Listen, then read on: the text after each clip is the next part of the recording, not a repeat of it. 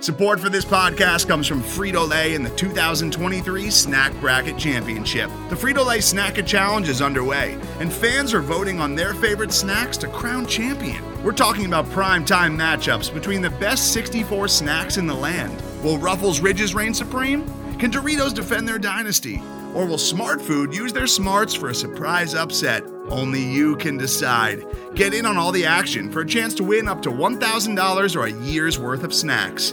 Let your snacks be heard. Just go to fritolaysnacket.sbnation.com to vote and enter for a chance to win. No purchase necessary. Sweepstakes ends April 3rd, 2023. Void where prohibited. Year's worth of snacks awarded in the form of 52 coupons, each good for one bag of chips. See official rules at fritolaysnacket.sbnation.com.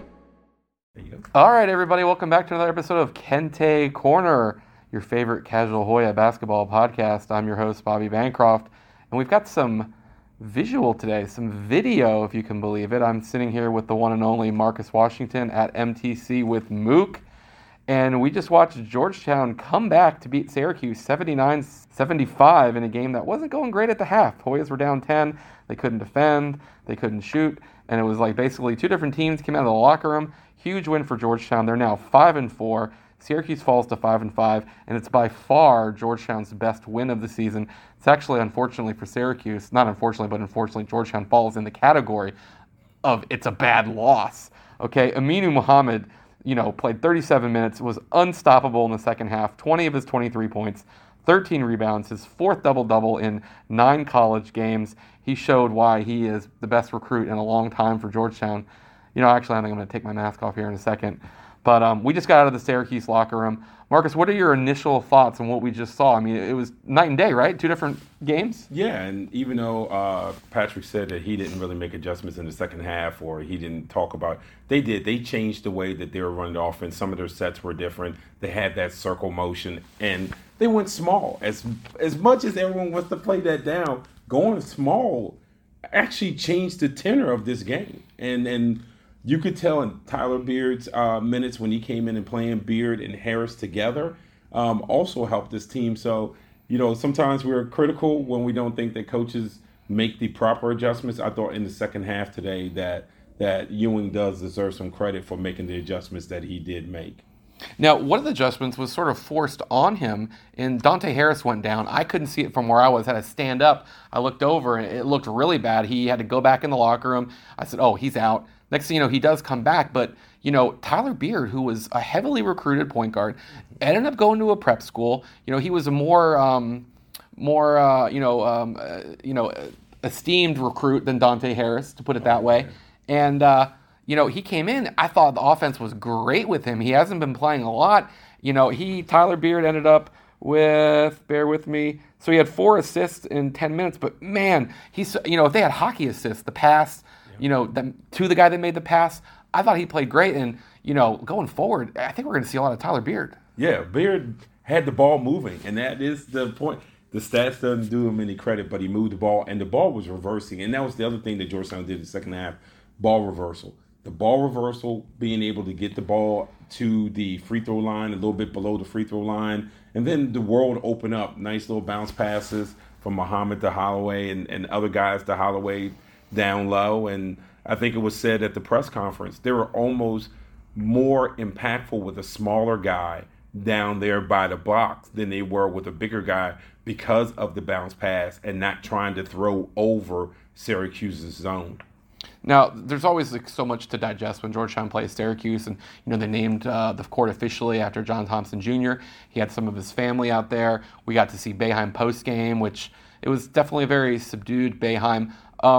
Were you surprised at all? I mean, you can't be because it's kind of what he does, but he was not very complimentary of Jesse Edwards, and particularly he wanted to talk about that final play where, Caden Rice, who came close to breaking the Georgetown all-time record for threes attempted in a game. Iverson 16, Caden ended up with 15. He had 8 real quick. What was it that happened specifically on that last play? And are you surprised, or what do you think about when Boeheim just speaks freely like that and talks about his players? I thought it was interesting. I asked Cole Swider about it in the locker room about that last play. And he said that he had pinched in, and he thought that he had gotten a decent closeout on Rice, making him fade away. I don't know if once he watches the film that he'll describe his closeout as a decent closeout. I don't think it was a good closeout at all. But it looked like to me it was a miscommunication. And Boeheim, as I've seen him more in press conferences, he does not shy away from if he feels like a particular player has missed an assignment. And he talked about Jesse Edwards missing assignments even earlier in the game. I thought on the last play it looked like a communication issue when there was a pinch that was too far in. Someone has to try to get over the top, and neither one of them really tried to get over the top. And it was almost like the defense was, I hope he misses, and he didn't miss. You know what, though? So Caden Rice, who we saw him make 10 of 12 threes the other night for career high 34. He played most of the game, 35 minutes. He was 5 for 15 overall. All the shots were threes. He started 3 for 5. He missed 7 at one point. I asked Patrick about it post-game. Shooters shoot, that's just what you do.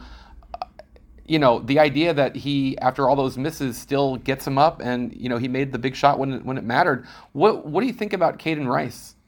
If I have that freedom to do that, that's got to be a blessing that you get from coaches, that you could be 5 for 15, and he has the confidence in you to be able to take that shot and to run a play that gives you that opportunity shot. So for me, I think that frees up Rice to make a shot like that big in a situation where it's not a great shooting day for him. And I give him a bunch of credit because he came off that screen, he caught it, it was 1-2, and he was right in the shot. He wasn't thinking about it, he wasn't worried about missing it, it was completely in rhythm. Yeah, there's been a lot of great shooters that come through here. I feel like I always, between Austin Freeman and Hollis Thompson, and I'm going to miss a lot, DSR maybe, but man, just the way Caden can just effortlessly, that's why I thought we were going to see 23s, and he got a couple threes blocked in the first half. Syracuse, that zone, it's not just a 2-3 that they just go out there and they play. It changes and it moves, and they figure out, okay, this is where it needs to stop, and they did a pretty good job. Now, Aminu Mohammed, okay, there were some people I was talking to and at halftime that maybe hadn't seen him yet, and we're kind of thinking, okay, raw, really aggressive, gets rebounds. Is that one of the best halves we've seen by any Georgetown player? And, Ron Bailey from Hoya Report was talking about just his poise, catching it in the middle with the small ball. Just from a coach and just from what you've seen, how incredible was that second half? Well, again, he caught the ball in traffic. He tried to finish in traffic. In the first half, I thought he rushed it. Yeah, he's like 1 for 7, 1 for 8. In the second half, it's like he slowed it down.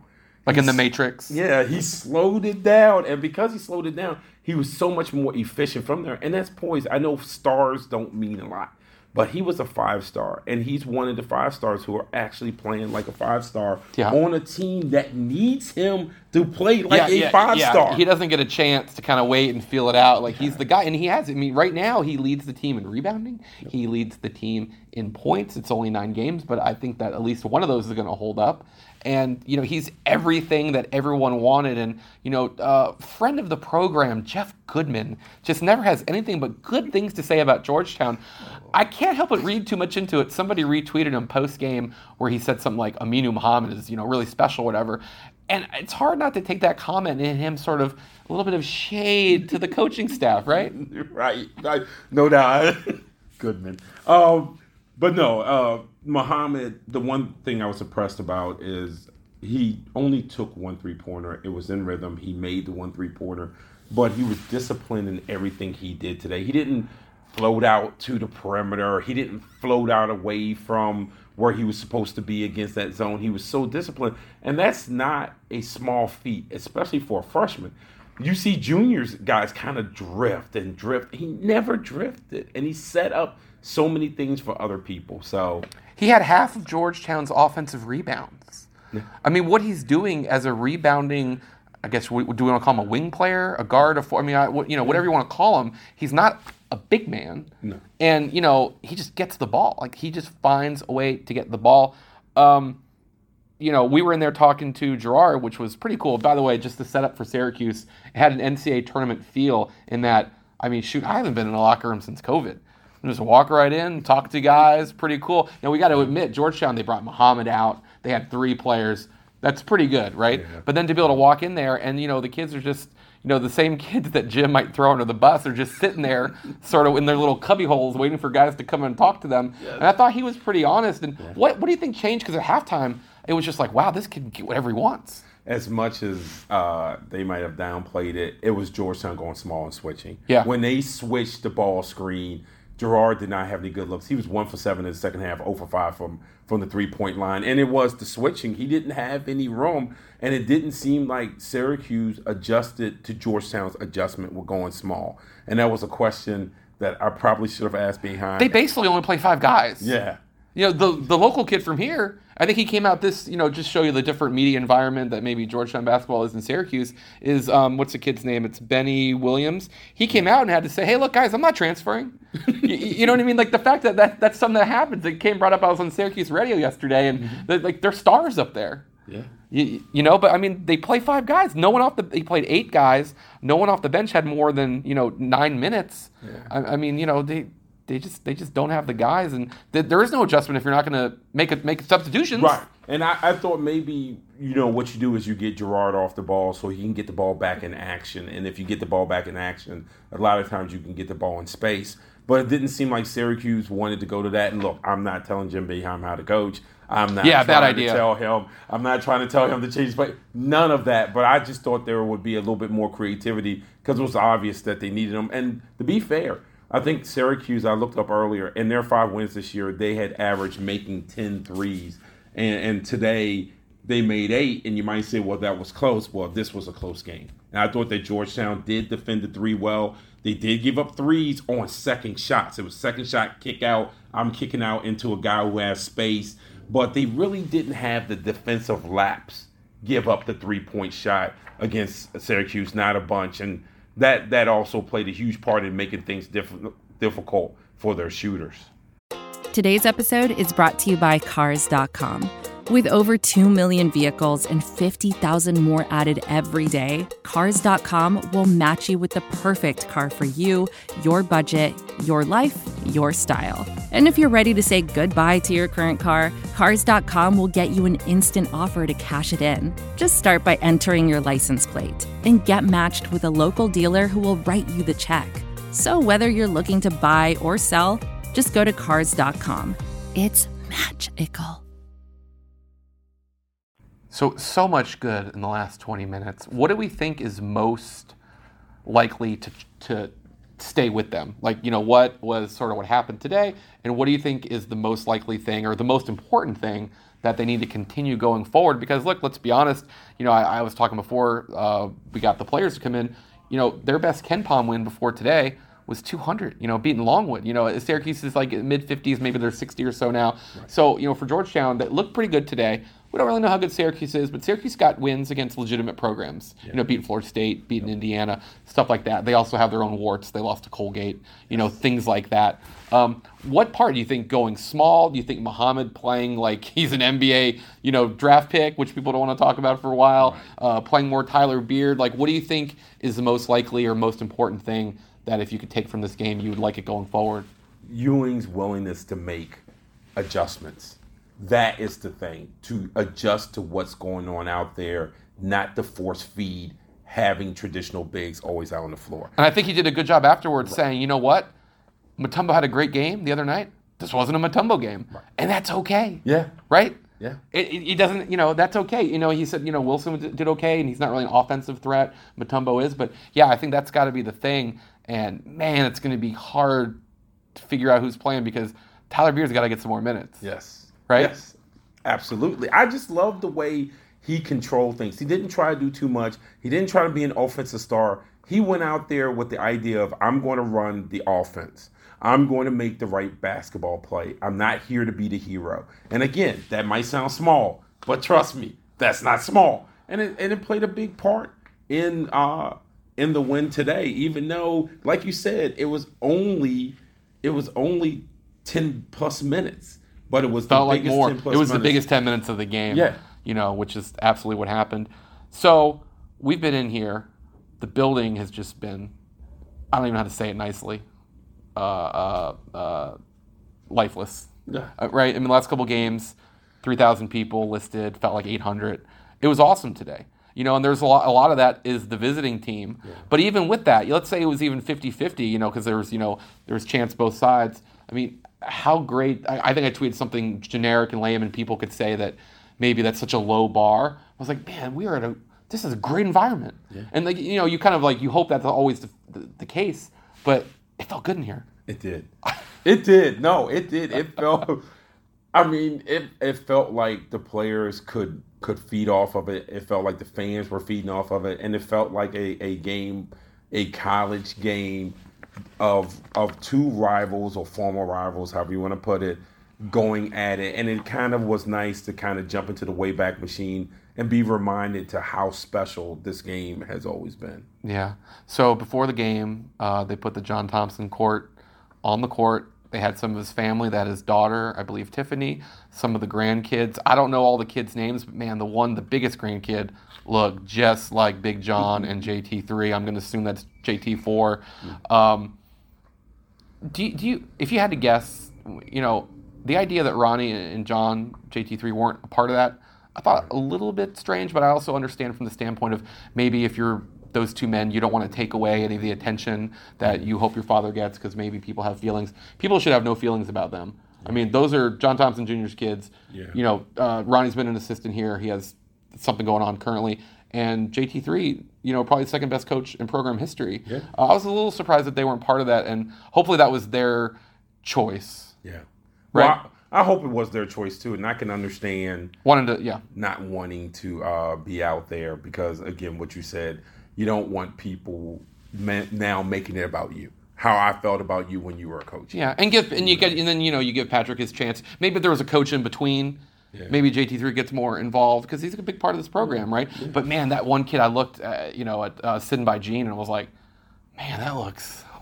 I mean, family is family. You can absolutely tell. So this is going to be posted on Kente Corner. Everyone subscribe, like, all that stuff. Let me know. Marcus has this on his StreamYard. I've tweeted it out. Hopefully people get a chance to look at it. Yeah. Anything more you want to add? Are you going to be here against Howard? I should be here against Howard. Howard's not bad. They're not bad. No, they can shoot. And it's going to be interesting going from the 14,000 or so that were here and the building was rocking and it's Georgetown, Syracuse, and Ewings and Boeheims and Mutombo and Alonzo Mourning. Everyone's here to going to maybe, back down another 2,000 people. And how do they handle a team that's not bad and can beat you? Right. And that's what we're going to learn about this team is can you follow up a win like this against a next opponent that's from a smaller conference? Yeah, and they brought out three players, Mohammed, Harris, and Carey, and it's almost like Carey's only been here a year and 9 games, but he feels like he's like the grizzled vet. Mm-hmm. Thought, he gave you everything that you needed from him tonight. It got to the point where you're like, look, you can't really, they did the lineups with, Riley and Billingsley, and it was like, we're probably going to need these guys to stay in as long as possible. Yeah. So I didn't want to end here without talking about Don Carey and his effect and contributions to the game. Yeah, and it, again, only 7 shot attempts, but it was just his ability to control the play out on the floor, when to pass it, when to shoot and get to the line. I was going to say the 4-point play. Does anyone draw more 4-point play opportunities than him? Now he's got to be the league leader in that. Right, but I think he's been called for a couple of flop the kick or the kickouts. Yeah. But hey, you take him when you can get him right. That was a huge spot when he got the 3 and they called the foul at the the under 8 or under 4. Yeah. So. Yeah, no, it's nice. It's nice to do the StreamYard through Marcus and happy Kente Corners, right? I get accused of, and it's like, hey, I can't affect what happens here, Yeah. So it's good. Hopefully everyone enjoys it, and maybe we'll add some more video to this. But thanks for listening, and we'll see you hopefully soon, Kente Corner and whatever we're calling the StreamYard. Yeah, it is the Georgetown post-game special, the Kente Corner edition, rather. All right. Okay.